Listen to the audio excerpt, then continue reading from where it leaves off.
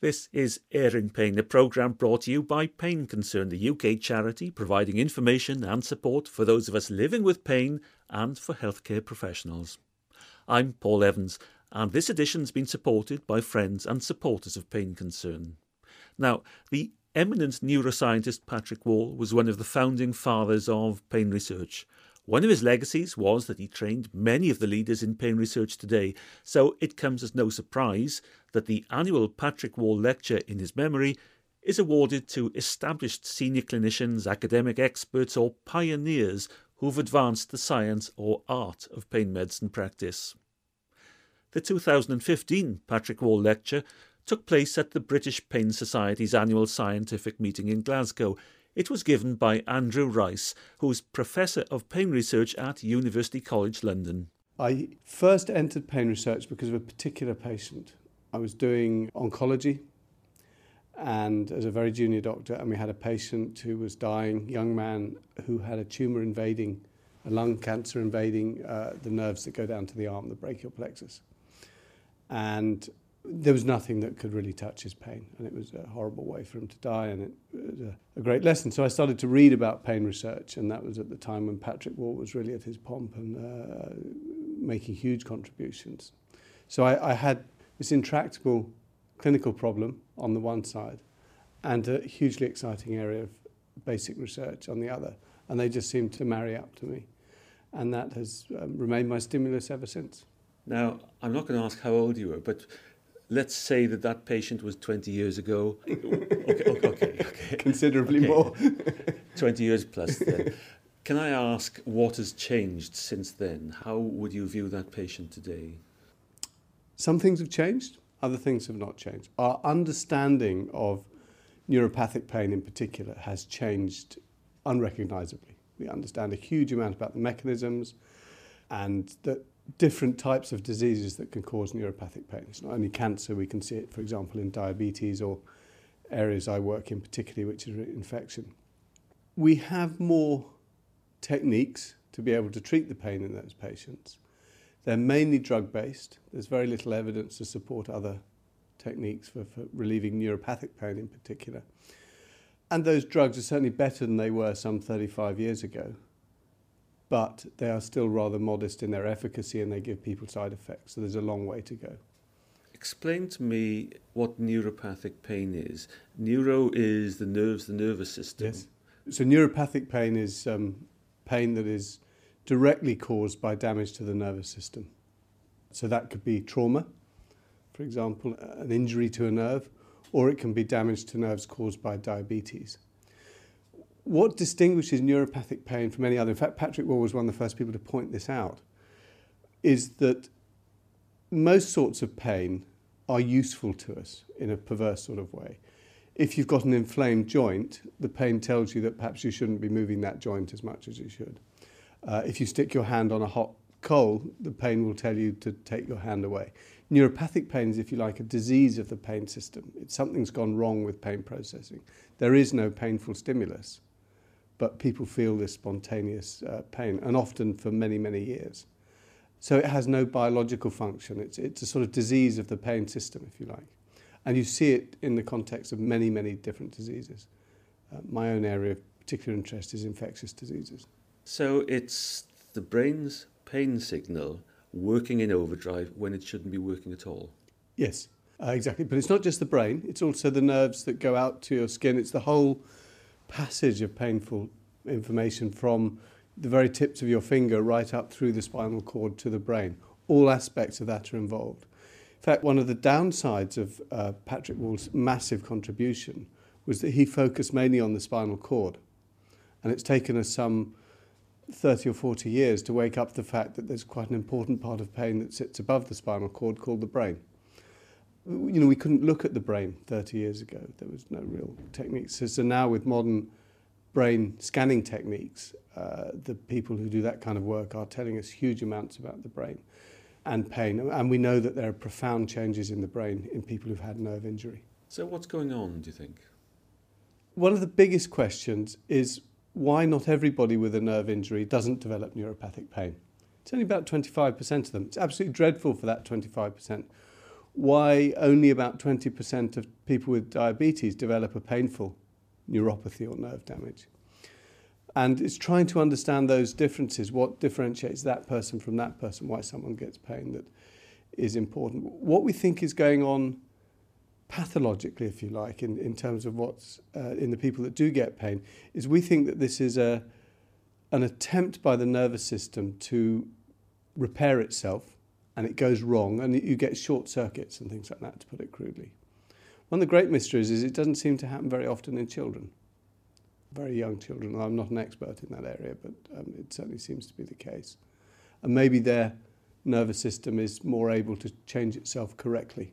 I'm trying to think about how that works. If I had an electrician in my house to mend a light bulb or to change a light bulb, and he did something very fancy that took out the whole electrics in the house, for no reason, that could be neuropathic pain? Yes, in a way.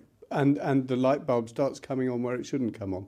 I think one of the best examples of neuropathic pain that most people can understand is something we've been quite interested in this year, particularly with the anniversary of the First World War, is people who get pain following amputations of legs or arms, and so-called phantom limb pain. That's a type of neuropathic pain. They're feeling pain in a leg that isn't there anymore. And that's quite a graphic way of describing what neuropathic pain is.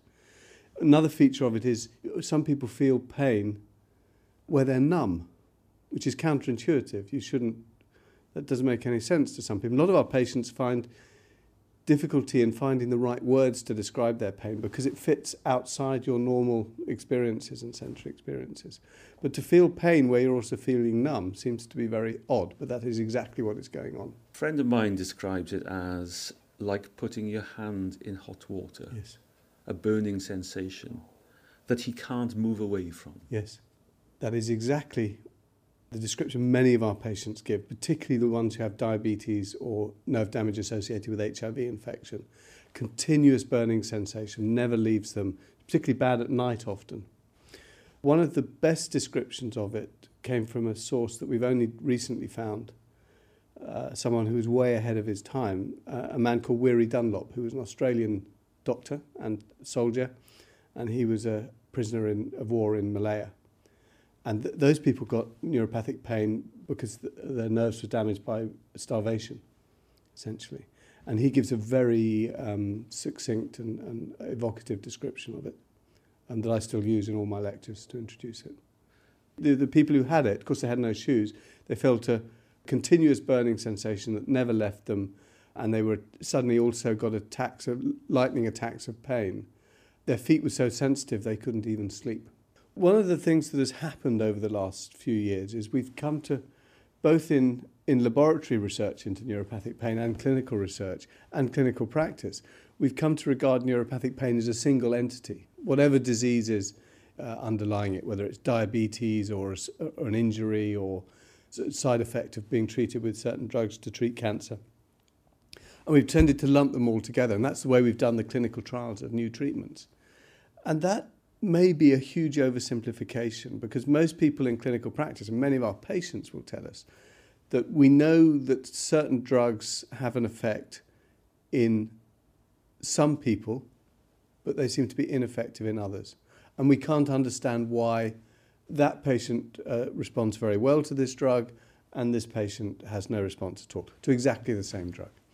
So one of the important things in the field at the moment is to try and understand how patients with the same disease differ in the characteristics of their neuropathic pain, whether it's the symptoms they tell you about. So some patients report this continuous burning sensation. Other patients can say, no, I feel numb and I get these lightning attacks of pain that last a few seconds and then they go away and I don't have the long-term burning. So you can do it with symptoms perhaps. Or there are various measurements we can make and see how numb they are, see what they can feel.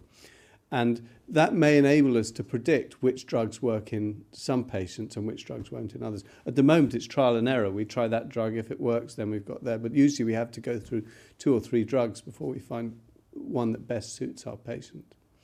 The other problem is that although we've got a lot of new drugs and they're somewhat effective, they're only modestly effective. I mean, if I tell you that the best of the drugs we have only gives 50% pain relief in every 3 or 4 patients treated. That's not very impressive, to be honest. So there's a long way to go in terms of developing new drugs. But one of the ways might do that is to target them to specific patient groups. And there's emerging research to tell us that that might be important. I mean, one of the issues that people with neuropathic pain face is that sometimes the treatment is worse than the disease, or not worse than the condition, but makes life unbearable. You're absolutely right. Most of the drugs we have in our ammunition pouch, if you like, have side effects. Usually you get side effects at the dose that we need to treat the pain, and they're not ideal. Take a drug called amitriptyline, for example, which is commonly used for neuropathic pain. It's quite effective, but most people tend to get side effects, particularly the elderly, and it may stop someone driving a car, for example. Now, we might have made their pain a bit better, but it's someone who can no longer drive their car. That makes them much more socially isolated. So the balance may be that they would stop taking the drug because having the pain relief put them in a worse situation than not having the pain relief. Professor Andrew Rice. Now, I'm just reading through the patient leaflet that comes in each packet of amitriptyline and the possible side effects that range from dizziness, confusion, fits, hepatitis, diarrhoea, high blood pressure, low blood pressure, and on and on and on. Enough to frighten the living daylights out of anyone who fails to read the caveat that, as the leaflet says, all medicines can cause side effects, although not everybody gets them. I certainly experienced several of those side effects. A medicines review with my local pharmacist helped me identify them and put my mind to rest. But it's a bit of a conundrum, isn't it? Too much information, which could lead the patient to forego a highly effective and generally safe treatment, or too little information that I suspect the lawyers would have something to say about. Sheena Derry is Senior Scientific Officer in the Pain Research Unit in Oxford. I met her at the 2015 British Pain Society annual scientific meeting, where she was speaking about problems in identifying harm from medical interventions and how best to present information on harm to the user. The dictionary definition of the verb to harm is to damage or injure somebody or something. There's a clear implication of cause and effect there, and in medicine it isn't always that simple. And one of the problems that we have in looking at harm with medical interventions is determining what adverse symptoms, adverse events are caused by the intervention and which are naturally occurring. People can experience adverse symptoms even if they're not taking medication. And some of those symptoms are the same as the symptoms people experience as a result of taking medication. And one of the problems when we're trying to assess harm in medicine is trying to work out which of the events are due to the intervention and which would happen anyway. It's not always easy to do. In fact, it's usually not easy to do. There are other factors which can influence the harm that people experience. In what way? Well, for example, we know that participants in blinded clinical trials report adverse events even when they're taking an inert placebo. Now, they have to be told about potential adverse events when they enter the trial, and they receive the same information as the people who get the active treatment. And there are studies that show that people experience precisely the adverse events they've been led to believe they might experience if they were taking the active treatment. So at a very basic level, if I opened my packet of whatever I might be taking and looked through all the side effects that it could give me, if that was a placebo, it should have no effect on me whatsoever. Yeah. I could experience the drowsiness, the whatever. You could, but we wouldn't necessarily know whether you'd have experienced the drowsiness anyway, or whether you're experiencing the drowsiness because you've seen it written down and it's been suggested to you. The trick would be not to suggest it to me. It would, and that's a dilemma that doctors have. There are doctors who say to me that they sometimes think that because they legally have to tell their patients about potential adverse events, they worry sometimes that they're actually causing events that the patient may otherwise not experience. That actually is very pertinent, because when you do read the list of possible risks of adverse events, you begin to wonder in real life, is this caused by the tablet? Am I drowsy because I'm tired? Am I feeling nauseous because I've had some bad food or something? You could become a hypochondriac just by reading it. And there are patients who look at the list of adverse events and patient information leaflets and say, I'd rather have the problem and not bother with the medication and have this whole other set of things to deal with. They have to be listed there by law. People have to be informed. It doesn't mean that you will experience them, but clearly some people do if they're suggested. But there's some very interesting work going on at the moment on how well adverse events are reported in clinical trials, which is badly, I have to say. And there are initiatives to try to improve that. Beyond that, there are attempts to, for example, start collecting core outcome data for specific therapeutic areas, so that in clinical trials, people are collecting the same information in the same way, so that we can then combine the trials together in a meta-analysis and get more robust answers.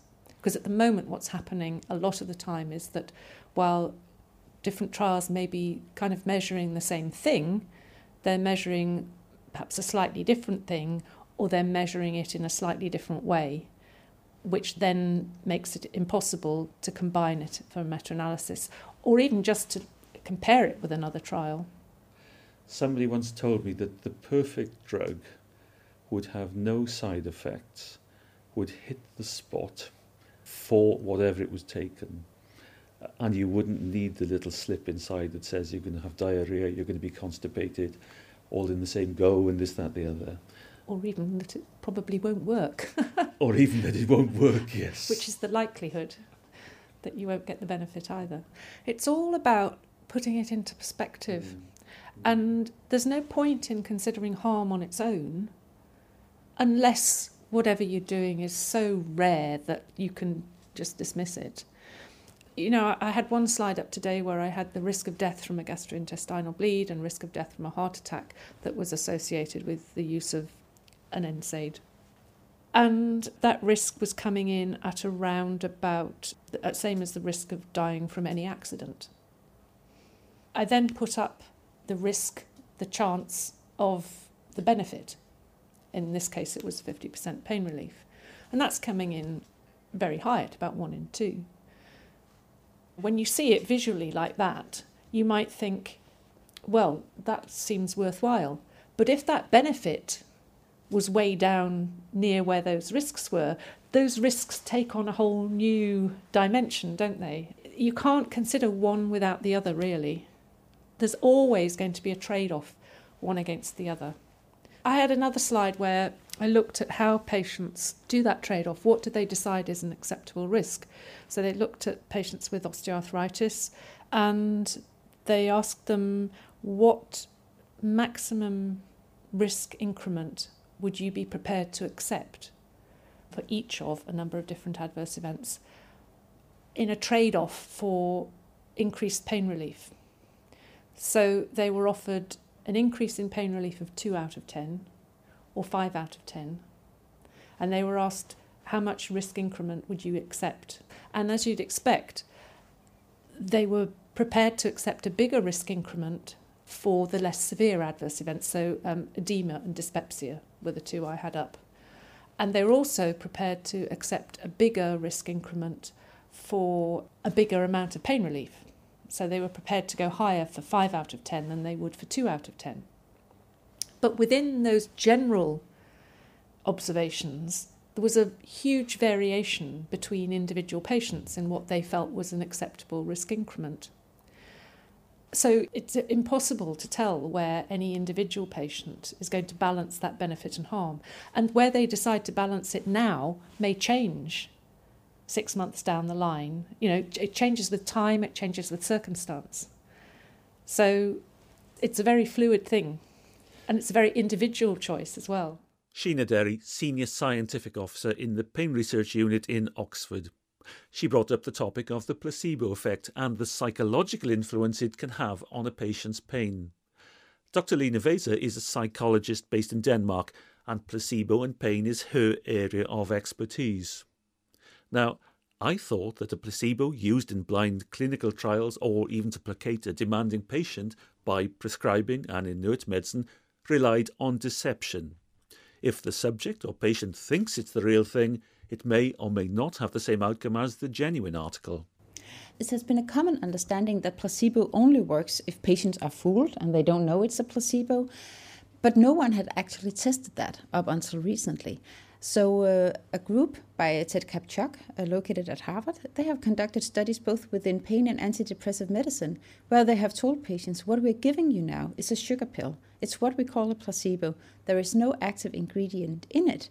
But we know that if people believe that this may have an effect, they may be able to activate their own descending pain modulating system.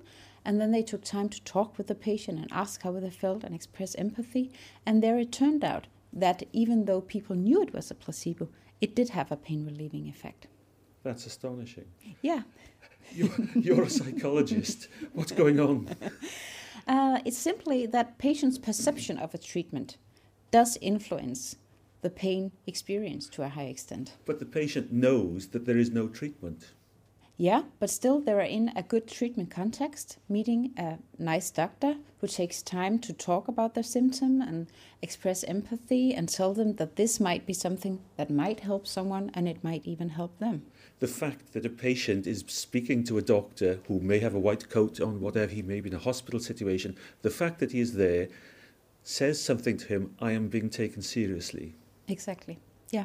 And we also have the opposite effect. Ulrike Bingel has conducted a very nice study where she gave active pain medication, remifentanil, to patients, which is known in a dozen of studies to reduce pain.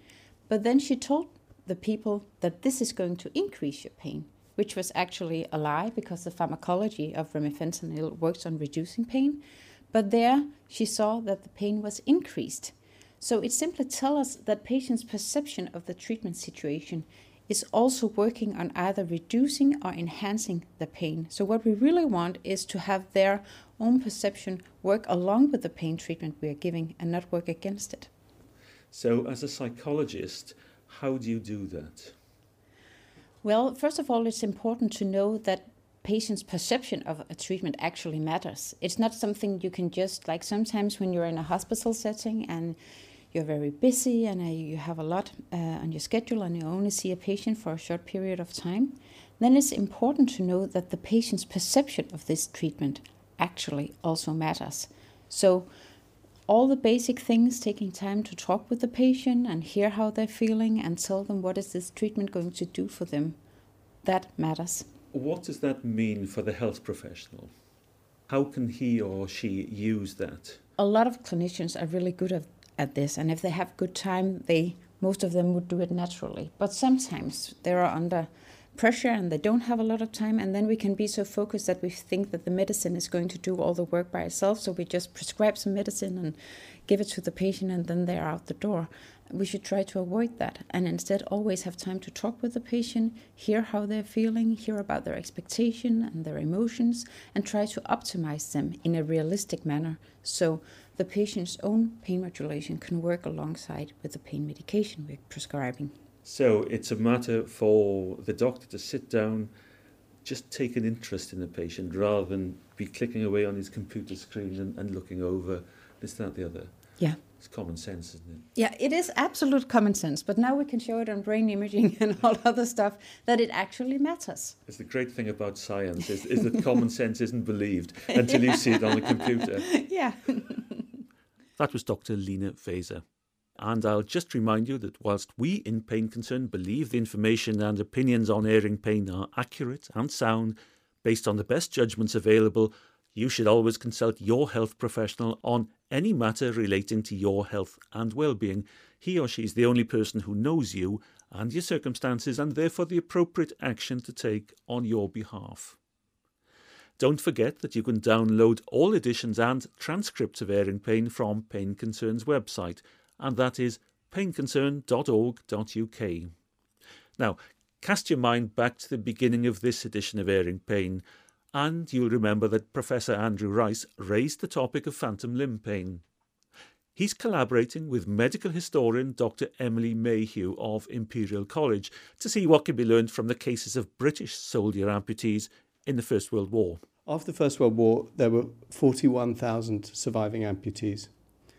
That's actually enough to fill Stamford Bridge, Chelsea Football Club's ground, to give you some idea of the magnitude of it. And these people lived, they were young men at that time, they had pretty much normal life expectancies. And there was a lot of focus on artificial limb technology, and that improved dramatically over the course of their rehabilitation. So at the beginning of the First World War, you had artificial limbs that were little more than wooden peg legs. By the end of the First World War, you actually had ones with joints, they were articulated. A huge technological advance. But their pain was largely ignored. Now, we know that a large proportion of them must have had phantom limb pain, and others of them had a type of pain in the amputation stump, where anything touched a damaged nerve in the amputation stump, it would give them a lot of pain. And obviously that means that fitting their false leg was quite difficult. But their pain was ignored, and there are 2 points of this that are relevant to modern day life.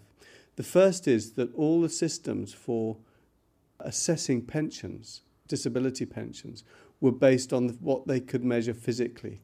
So if you had one leg missing, you got less pension than if you had 2 legs. If you had an amputation above the knee, you got a higher pension than someone who had one below the knee. So it was an easy way of assessing the disability. They didn't assess pain at all as a disability. And I think to some regards we're often in that situation still today because pain is difficult to measure. The second aspect of it is that damage to limbs and amputations and damage to nerves in limbs was the single most survivable injury, biggest survivable injury of the First World War. If you were injured in the chest or the head, your chances of survival were quite poor. But most of the people who survived with injuries had damage to their legs or arms. That is exactly the same today with conflicts. We see it both in victims of landmines in places like Cambodia and Sierra Leone, but we also see it in returning soldiers from Afghanistan. And what has changed through doctors in the military, particularly Dominic Aldington is one of them, they recognise pain much more as a disability now than they did. So these soldiers are more likely to tell you about their pain, and they're more proactive about managing it than they were 100 years ago. So we've learned something about it then, but it's still the same injury as it was 100 years ago. Nothing has changed from that point of view. That was Professor Andrew Rice. Now, taking up the point he was making, the next 2 editions of Airing Pain, along with articles in our sister magazine Pain Matters, will be devoted to supporting the needs of veterans injured in service. I'll leave you with the words of Army veteran Michael Clough, whose horrific injuries following a parachute accident in Afghanistan resulted in an amputation and CRPS. That's chronic regional pain syndrome. It's embedded into you from the day that you join the military that you're a fighting soldier. People carry on with broken bones, sprained ankles. It's just a part of way of life that is embedded into you, that you continue to fight. That is installed into you very from the day you walk through the door at training camp. So if you turn around to a clinician at the head of the court and you say you have got severe pain, they know that you have got severe pain, that you're not just sort of saying I've got severe pain for the sake of it, for the sake of it. You have actually got severe pain of some type. Do you think that GPs in civilian life don't understand that? Yeah, I think some of them believe that you are in the pain that you say that you're in. The pain team in the military, Colonel Aldington and Sarah Lewis, the nurse, I think they will have provided the GP with enough information. The only trouble is that I think that the transfer of information is all done paperwork-wise. A phone call would represent far better than paperwork being submitted via emails and things like that would be, because you can't tell a story via written paper. I think it's very difficult for them to explain somebody's pain condition via a written text format. I think it'd be better for them to ring them up and say, I've got a soldier who's leaving the military now, he's got severe pain conditions, this is what he's tried, these are the paths that we've gone down with him, and his pain condition is real. 10 seconds of talking there says more than 2,000 words would do on a written text page.